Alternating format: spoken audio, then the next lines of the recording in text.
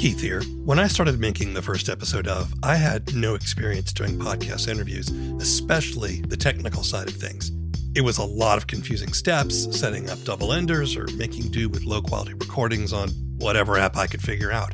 But it got a whole lot easier when I started using Zencastr.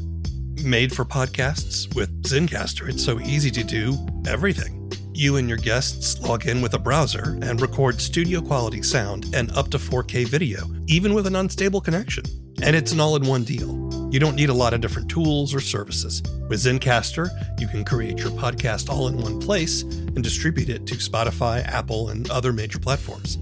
If you've ever thought about making your own podcast, go to zencastr.com/pricing and use my code TFEO, and you'll get 30% off your first month of any Zencastr paid plan. I want you to have the same easy experience I do for all my podcasting and content needs.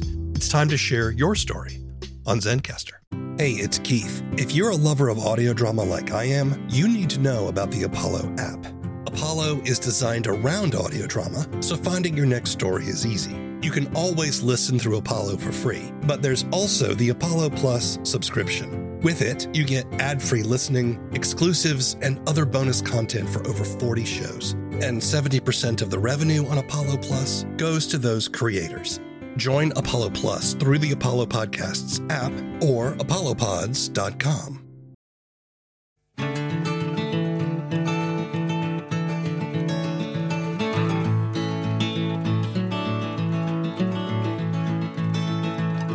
Hello, and welcome to the first episode of a podcast about audio drama and the creative process. I'm W. Keith Timms, audio drama producer and podcaster. In this show, I listen to the first episode of an audio drama, then have a discussion with the creators about their show, their methods, struggles, and successes.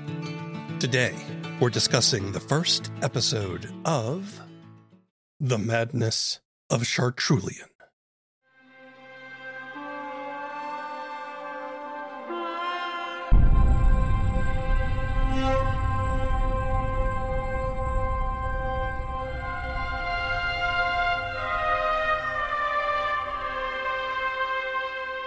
The Madness of Chartrulean is a political sci-fi epic written and produced by H.M. Radcliffe.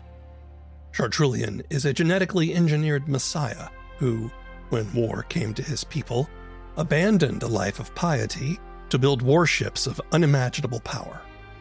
The war is now over, and diplomacy has begun, but Chartrulean finds himself drawn into politics and power play against his wishes.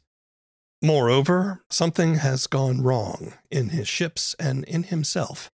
An uncontrollable, destructive urge is growing within him, and he must reconcile with his past and his consequences before he succumbs to it. Radcliffe runs Pacowl Media, a production company, is active on the Audio Drama Lab Discord server, and started the AD Raid program that draws attention to indie audio dramas. I spoke to HM remotely from her home in Texas. Before we jump into things, I do want to acknowledge that you and I have worked together on several projects before, and I've always enjoyed those. We did the Phonic Fiction Fest together in our show Emmet. I was a voice actor for you in the first Kill FM. And then we are also involved in the Audio Drama Lab as people who sort of help out and work there and hang out there. And so I want to say that it's been a real pleasure getting to know you there and working with you. And I'm excited to have you here on the show. Yeah, thank you. Yeah, those projects I met, and the I Dare You was the name of the Kill FM entry. It's funny, those are both produced under such fire. It'd be great to do something that, had some plans.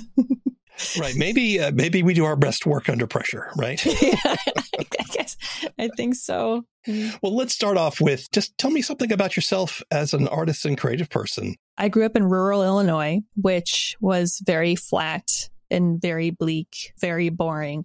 A couple things factored into, I guess, how I turned out really, in the way I approach and explore the arts was really through kind of a lack of them. I thought kind of time in my life growing up. So, I'm an older millennial. We didn't have technology or a lot of access to the outside world, things we didn't really access or have access to. And I say we, I really mean me. My brother and sister are both quite a bit older than I am and grew up quite a bit more religious.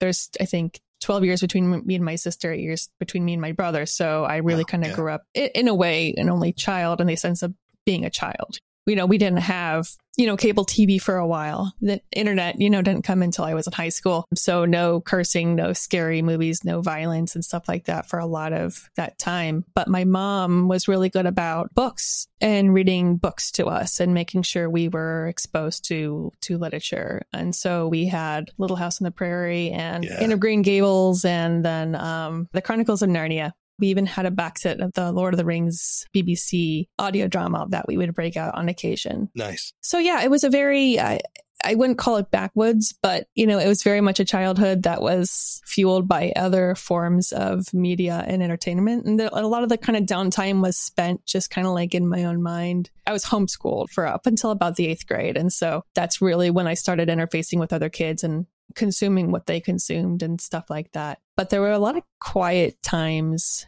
And those were times I really spent inside my own head.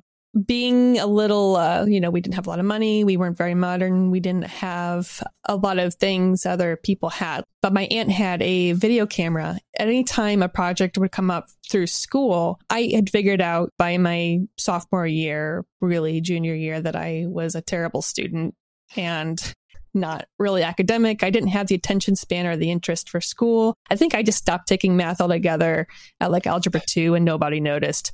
But the only way I can really get through a lot of my classes, history classes and English classes in particular, was through making videos. And so I would go to my aunt's house and borrow her video camera. And then we would run around as Antigone or Rosencrantz and Guildenstern and act out our English projects or whatever it was we were working on. Yeah. It was a time, again, before a lot of kids were doing that. And so we were kind of known for doing this, for making these really kind of great, entertaining video projects. That's kind of how I started to explore storytelling media. I edited the movies basically using our TV and VCR. And so I kind of disassembled the entire entertainment center to do these things too. It's like I had our 6, disc changer and our equalizer and everything hooked up, stopping and pressing play and record on the VCR at the right times.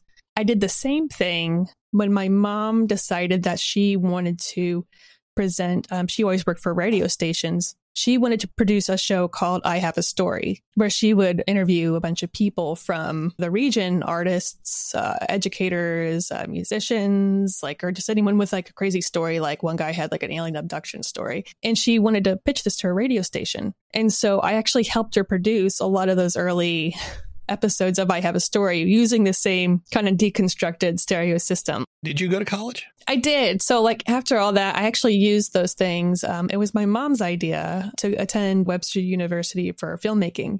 It seemed like the right fit. And so I used those radio stories and I used my stupid high school projects. I think one of them, I was dressed as a shark.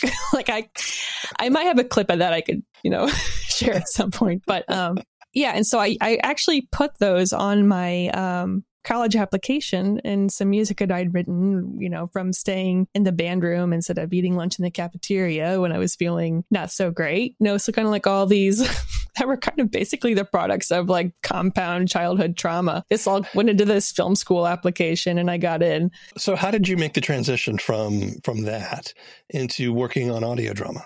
I think that a lot of people with a film background come at it in a way that's a little bit different than I feel like I came at it. And I feel like the assumption is that this is something that's easy to do versus something that's requires the overhead and all the people and stuff like that for film. Audio drama is a low barrier to entry. It's easier to accomplish because you don't have all the crew and the visual elements in the film and all that kind of stuff. Exactly. And I think that's a very limited way of looking at it, for people who are coming in. And I think there are people who use it as a method to pitch a concept or something like that. And there's nothing wrong with these things. I think it's great that people get out there and try the medium. To me, it wasn't really anything having to do with the medium. I think what it was for me really had to do with kind of some of the back end.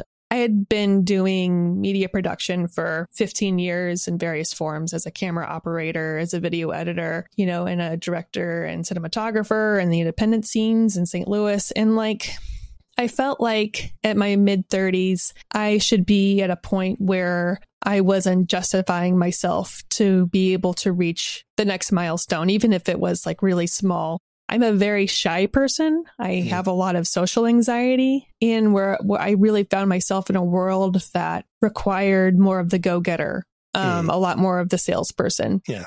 I felt like I was stagnating a little bit. Audio drama has a low barrier to entry. All those things are true. But it was really more that I was craving a storytelling place where no one could stand in front of me and tell me what to do. At some point, you formed Pack Howell Media, which is your production company. Yeah, it's my production, whatever. The Madness of Chartrulean has been getting some good recognition. You and Realm have partnered. Yeah. So recently we partnered with Realm, and they will be distributing basically everything that Pack Howell Media produces.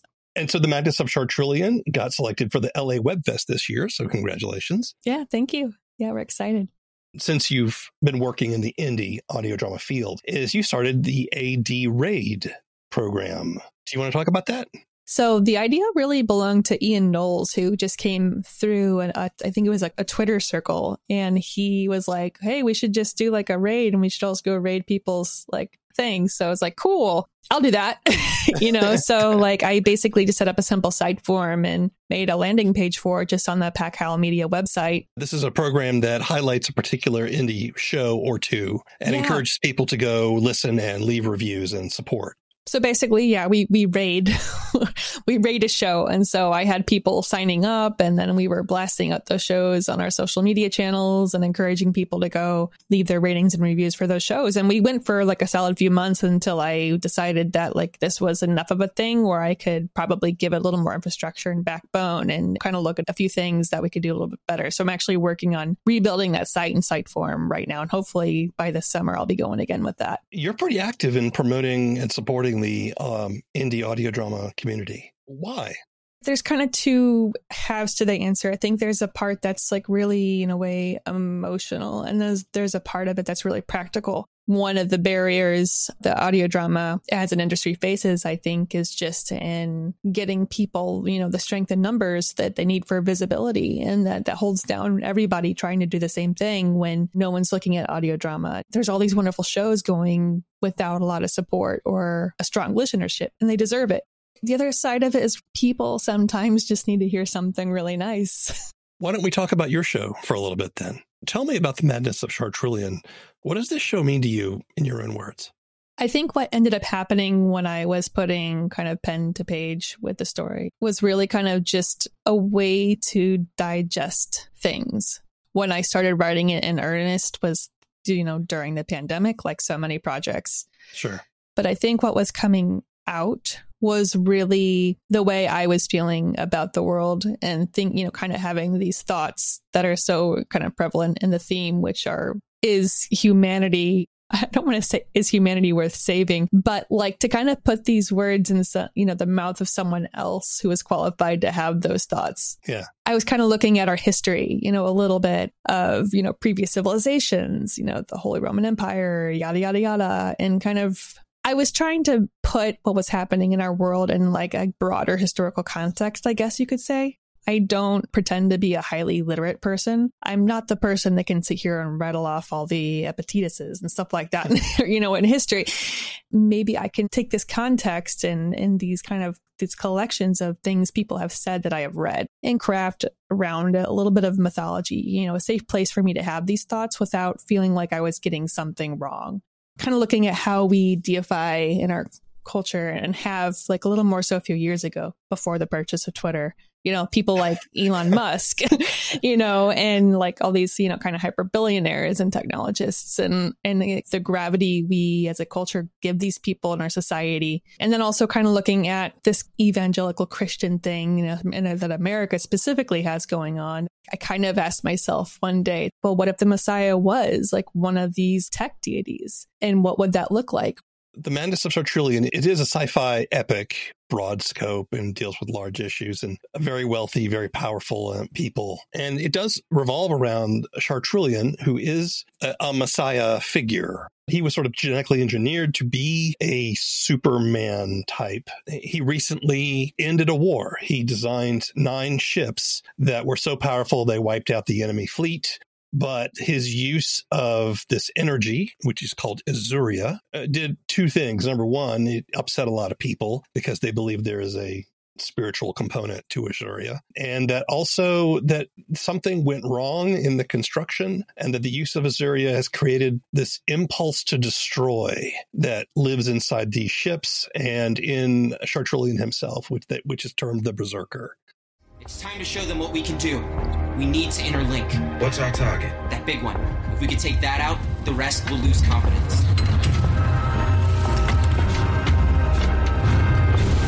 We're all here. If we don't push our limits, we're all going to die. Now's not the time for mercy. It's us or them. Remember that. Let's go. Ready. Fire!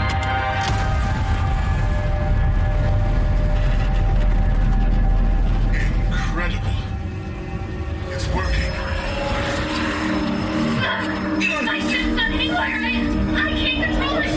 What's happening out there? The Azuria, it's gone out of control. Sever the thing. We can't. It's like it's acting on its own.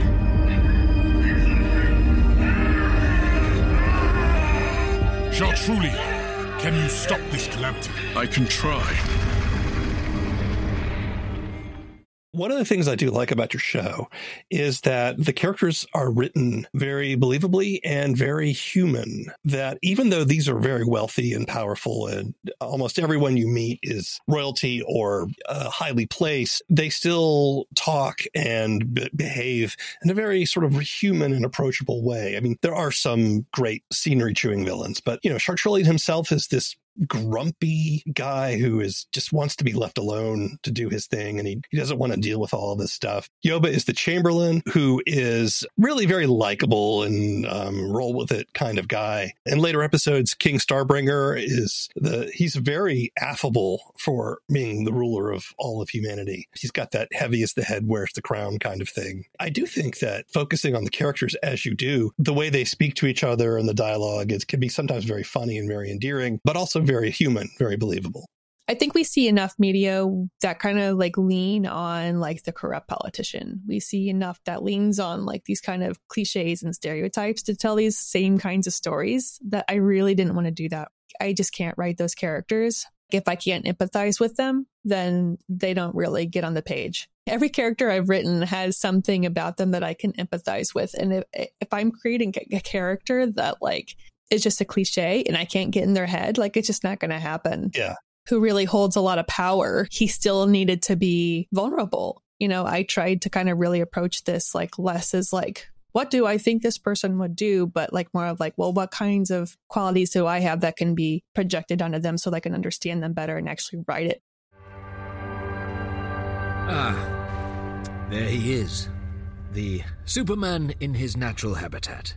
Whatever remains of him. Still as dour as ever, I see. Give me an auspicious occasion, and you might find me in a better disposition. Is being reunited with an old friend not sufficient occasion? It is good to see you, Yoba. A long time has passed, hasn't it? I'm not sure if seeing you like this makes me feel younger or older. I have little nostalgia for our seminary days. Those were tumultuous times. I'm liking the beard, by the way. It complements your black aura. And you are turning grey.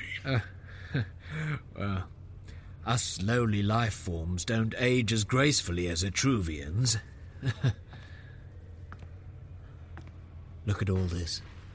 Such a crazy ordeal. It doesn't sit well with me. We're supposed to put on a show of confidence. Haven't we already done that? No, we've shown them power. The rest is up to diplomacy. We won. Just let them leave. They're stuck here unless we can help them leave. We have to learn how this type of diplomacy works while we still have the advantage. I will say this about characters and having vulnerabilities. You're right. There are tons of the sort of macho, tough guy, never worries about anything. Me personally, I find a lot of those characters to be really boring. And the reason why is we become interested in characters that have risk, that they have something to lose. If a character has nothing to lose, why should I pay attention? If they don't care, why should I care? When you add vulnerability to a character, suddenly that shows that they have something to lose. And the fact that they overcome these weaknesses makes them all the stronger. You want characters that are vulnerable. That's the interesting stuff. I mean, you can have these huge stakes, these things that are at risk, that are like these giant planet killer kinds of conflicts, which, Chartrulean basically does, right. But it's really the minutia that people find more interesting than like, well, the Rao blow the planet up. Like, that's not the thing that keeps people coming back. They're coming back because they saw something in a character and they're, kind of stuck to that. The first episode goes all the way from this interaction with a cosmic being somewhere out in, the void, and then you're in space, and then like suddenly the last thing you end on is the jewel. And it's like, I kind of want you to be thinking more about the piece of jewelry that he's holding at the end of the first episode than you are like whether or not aliens are going to attack. Because I think that's a million times more interesting. Can we please focus on the dilemma at hand, which greatly concerns my dignity? Should I go or not? It's not about you. It's about Astreus. Exactly. You're being melodramatic. My involvement in this war has been very polarizing. Here we go. One public misstep from me could compromise everything. I'll be there buttering up the Warhawks ahead of the summit. They aren't what bothers me. Director, a package just arrived for you. From who? The capital, I think. Leave it outside my room. Not so fast. Give it here, Borsha. But Don't you dare. Dare what? Damn it, Valian. Oh, no. Would you look at that? wow. No. What's wrong? Not your style? I don't have the energy for this. What a beautiful suit. You're kidding me. So rich in color. A bit too rich. Oh, and look at this embroidery. Such immaculate gold threading. You must be joking. Don't you just love it, Chartrulean? I guess it didn't come in black. Give me that. Hey! He's obviously messing with me. This is the gaudiest thing imaginable. The first episode of The Madness of Chartrulean is called The Starbringer Gifts, and we get a lot of exposition here in this first episode, which is typical, right? We need to know what's going on. We get to meet Chartrulean, this messiah figure. We also get to learn that he has recently ended this war with these aliens called the Rao, and the Rao are coming to meet with humanity for a diplomatic end to the war to negotiate peace. We also learn that Chartrulean is kind of on the outs with a lot of his own society, and that he's worried about this thing called the Berserker, which is infecting the 9 ships and himself. We get to meet some of the pilots of the ships, and the whole thing concludes really with the fact that Chartrulean has been invited to this grand ball, which is a celebration of the end of the war, as well as welcoming the diplomats from the Rao. He's expected to attend and socialize and mingle with the most powerful people in human society. And he really doesn't want to. Yeah.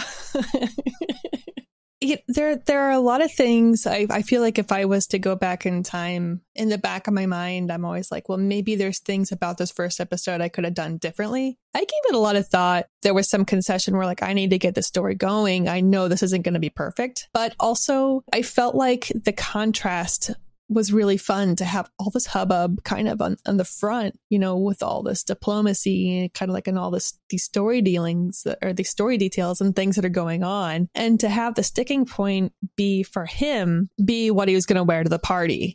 Right. To me, there was something funny about that, but also kind of real, because I feel like even when we are going to go do something monumental, like our brains are stuck in the weeds of how we're going to present, how we're going to, walk into the room, what we're going to say, the public's perception of us. So to me, in a way, it's not really so much about what he's going to wear. It's more so like an allegory of how he's going to fit into society. Right. Yeah. And the fact that he feels outcast and that he doesn't belong and that he doesn't have anything in common with these people. And he actually is rather contemptuous of most of them. You know? Exactly. And which I thought, just in general, having a Messiah who really kind of has this closed off outlook was incredibly interesting. Like, I didn't want to be like, would Jesus want to go to the party? But like, in a way, it was kind of like, would Jesus want to go to the party? Like, really, I don't think he would. If you have someone who is like of this incredibly kind of humble mindset, then suddenly they have to go into this really kind of contrived setting and suddenly put on this performance that like they're not prepared for. I felt like that would be a place that we can leave people that they could relate. And that is one of the main things people remember about the show was the stupid robes he got. Talk to me about your world building and what your approach to it is and how you want to draw people into your fictional creation. The world building is kind of like a moving train that's on fire a little bit. Like it sounds really weird to say it that way, but a lot of classic sci-fi really kind of lays out their stuff in this way where you are kind of hit with, a lot of information, a lot of info dumps, a lot of these story details that you can sink your teeth into. I just kind of did it. It came out. I didn't have much of a dictionary or anything open. I wasn't really tracking these things. It's kind of just something that happened. And that's why I kind of say it's a moving, flaming train a little bit, because I feel like the world is going places faster than my brain can really track. I think what's happening is I put all these things in there and I feel like one or two things happen. One, people hear it and they say, well, it's a lot. This is not for me. On one hand, that's unfortunate, but if you don't like it in the first episode, you're not going to like it for the rest of the series. Mm-hmm. The other thing that happens is that people are like, whoa, give me more of this. Yeah. And they really want to sink their teeth in. They want to know more than what I provided. And there's kind of this back end panic a little bit for me to fill in definitions and really connect the dots on story elements and places and characters and things like that. It's probably more world building that is really necessary for this kind of medium. But I think it's there to support whatever form the story takes, moving forward. Yeah, that is one of the challenges. With a novel, if you forget what a word means or a place is, you can kind of skip back and reread and remind yourself, things like that. That's a little trickier with audio drama. I mean, it's not as easy to, you can, but it's not as, it's not convenient, I think, to sort of rewind. What I like about the way you do it is that you don't overly explain it. It's there. And usually through context, you can kind of figure out what's going on. And people use these words in ordinary conversation like they would if they were actually talking. I kind of go by a rule of three in a way where if it's mentioned a couple times, you know what the word is and you're looking for a definition. And so I did a lot of planting where I would bring something up. The next time it was brought up, it was a little, more seriously. But by the third time it's brought up, they're talking about what it is. I feel like because we're so used to consuming things that are spoon fed to us, over and over and over, we're expecting things to be so on the nose that they're overly explained to us that when something comes at us that we actually have to think and we actually have to listen and we actually have to pull things from. I think that's something not a lot of audio drama listeners are really expecting. A lot of people listen to audio dramas in the background or while they're working or while they're doing laundry or something, Mm-hmm. That's how a lot of people watch TV. You kind of put it on and then you do whatever else you're going to be doing. And that's one of the reasons that TV is designed the way it is. It's the musical cues happen before the action so that the audience knows to look up and pay attention so they can see the action. Yeah. And I felt like I didn't want to make that. I feel like if you're a creator and you're putting your work and your energy into something, you don't really want it to be something that people just consume in the background and then forget about. Right. You want to make something that people discuss and that they remember and that they come back to, even if they have to. A lot of my listeners, they'll come back to listen to story details, but they come back and they're the ones that are really wanting to focus on it and get into it. That's what I would want. It's what I do want. Is that level of listener who's engaged. I don't like this kind of culture of feeling like we have to just make a bunch of compelling things to play in the background of our lives. I feel like that's a waste of time and creativity. You've got some really amazing sound design and music. I mean, it's really sumptuous. Can you talk to me a little bit about your philosophy of sound design? And you must spend a lot of time developing this. it didn't always sound great. From its earliest iterations, I kind of tried like a single reader performance just so I can hear the words spoken. And this was like kind of in the earliest days of the production cycle where I wanted to see if this was something I wanted to do. And then it kind of went from there where I, had some friends and some Fiverr VOs kind of fill in some of the secondary parts. And then I was able to kind of put it together more like a scene, like more like I was used to from like film editing. And then the third iteration was really kind of just building on that to kind of explore some more conceptual sound design. And I didn't know anything really about sound design. I, at the beginning of this process, was and still am a commercial editor for video. Like years ago, I kind of just like fallen into this like apathy a little bit of thinking that that's someone else's job. Like I'm going to stay in my lane in my pocket because, that's not for me to explore from a career standpoint. And so I'd actually said at some point, maybe multiple times, that I cannot sound design. I'm laughing because it's astonishing, honestly. Chartrulean sounds amazing. Well, there's a couple things to keep in mind there. One is I've been pressing buttons in media for a long time, and I had a lot of support from people who actually knew what they were doing. I think the other thing about me is that just my general learning curve is pretty fast. And so like when I go and I'm going to learn something, I learn the crap out of it. And the other kind of huge part of that was collaborating with Sean Renner, who is the composer of the show. You and I have talked a lot about trying to make a career in the audio drama field. We've shared struggles and frustrations, as well as achievements and victories with each other. How do you feel about this artistic world that we're in, the way it's set up, the people that are working in it? What are your thoughts about this idea of a career? I kind of have this contentious opinion that I don't really feel like audio drama works well as a podcast. So a lot of the tools that are really useful for podcasters to generate revenue and stuff like that are a lot harder for especially independent audio dramas to leverage. And then we also have, a lot of these bigger companies and these bigger production houses making great work. What has the risk of happening is a lot of the independents that are really wonderful will be at risk of not being found or as easily discoverable. The tools that we're making podcasts discoverable, are becoming either oversaturated or ending up behind paywalls and stuff like that. Yeah. I think it's actually more of a social barrier. From what I have seen, the people that have the farthest reach are the people who are really good at networking, who are really good at meeting other creators and finding ways to kind of lift one another up. Any creators that feel like, hey, I want to support you, will do for like promo swaps and feed drops, like that kind of provide that support for people to meet other people and kind of amplify one another is like really important. How do you measure success? I've been thinking about this damn question. I think it's a little disturbing because I don't really have an answer. I feel like for me, success is this kind of like formless, evolving thing. It's just having a thing that exists and having done it, on like that kind of like human level of just having accomplished something. Anything beyond that, I kind of have a problem where I have a hard time being satisfied.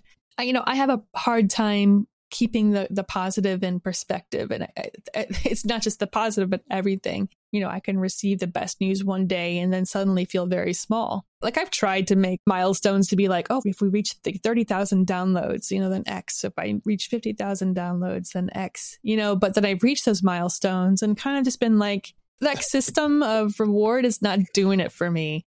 A good measure of success for me will probably be the moment that I'm not hyperfixated on it, where I feel comfortable enough with something to walk away from it. I always say that I have border collie energy, where I just always have to be engaged. I have to be hurting the project in some way. And it's not really a healthy way to expend energy. And, sometimes I wind up very exhausted because I spend a lot of energy doing nothing but worrying about things. I feel like the moment I can put that aside, that's probably where I'm going to be like, okay, I succeeded. The last time I was in a crowd was the day of my exile. All the people of Simitu had gathered in the streets to exacerbate my humiliation. They called me an abomination. Monster. But it wasn't the words or the stones that they threw that cut. It was the realization that I could hurt. And I could hate. Everything I did was for them, but they were blind.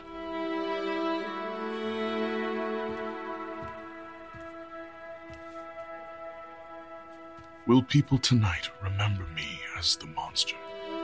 Or am I different in their eyes now? It may take more than this technicolor frock to disguise what I really am.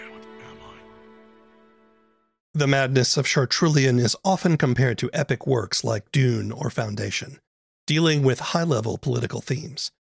The show is buoyed by strong voice performances and sound design. It's a story rich in lore and philosophical themes that rewards listeners seeking a thoughtful, detailed experience. You can listen to The Madness of Chartrulean on most major podcast platforms, or see our show notes for more information. The first episode of is written and produced by W. Keith Timms. All the opinions expressed in this show belong to the people who expressed them, and not necessarily to anyone else. The theme song is Mockingbird by David Mumford. This show is a production of Alien Ghost Robot Creative Media. If you want more information, want to sign up for our newsletter, or are an audio drama creator and would like to be on the show, visit our website at thefirstepisodeof.com. We're happy to be a part of the Audio Drama Lab, a Discord-based resource for audio drama development and networking. Check it out at audiodramalab.com. Keep telling stories. It's the only way we're going to get out of this mess. Until next time. I know you got questions about him. Where did he come from? How did he do all those things they say he did? Was he a terrorist? Was he crazy? Was his skin really blue? Well, I'll tell you what I know. I was there with him, driving through the back roads under the stars. I was witness to wonders and miracles, and to the darkness that's coursing through the veins of our country. He came to fight it in his own strange way, but no one leaves that fight unchanged. Not even Rael. People ought to know the truth. And I was there. The Book of Constellations is a down-to-earth sci-fi road trip. It's audio fiction, and you can find episodes at bookofconstellations.com or wherever you get your podcasts.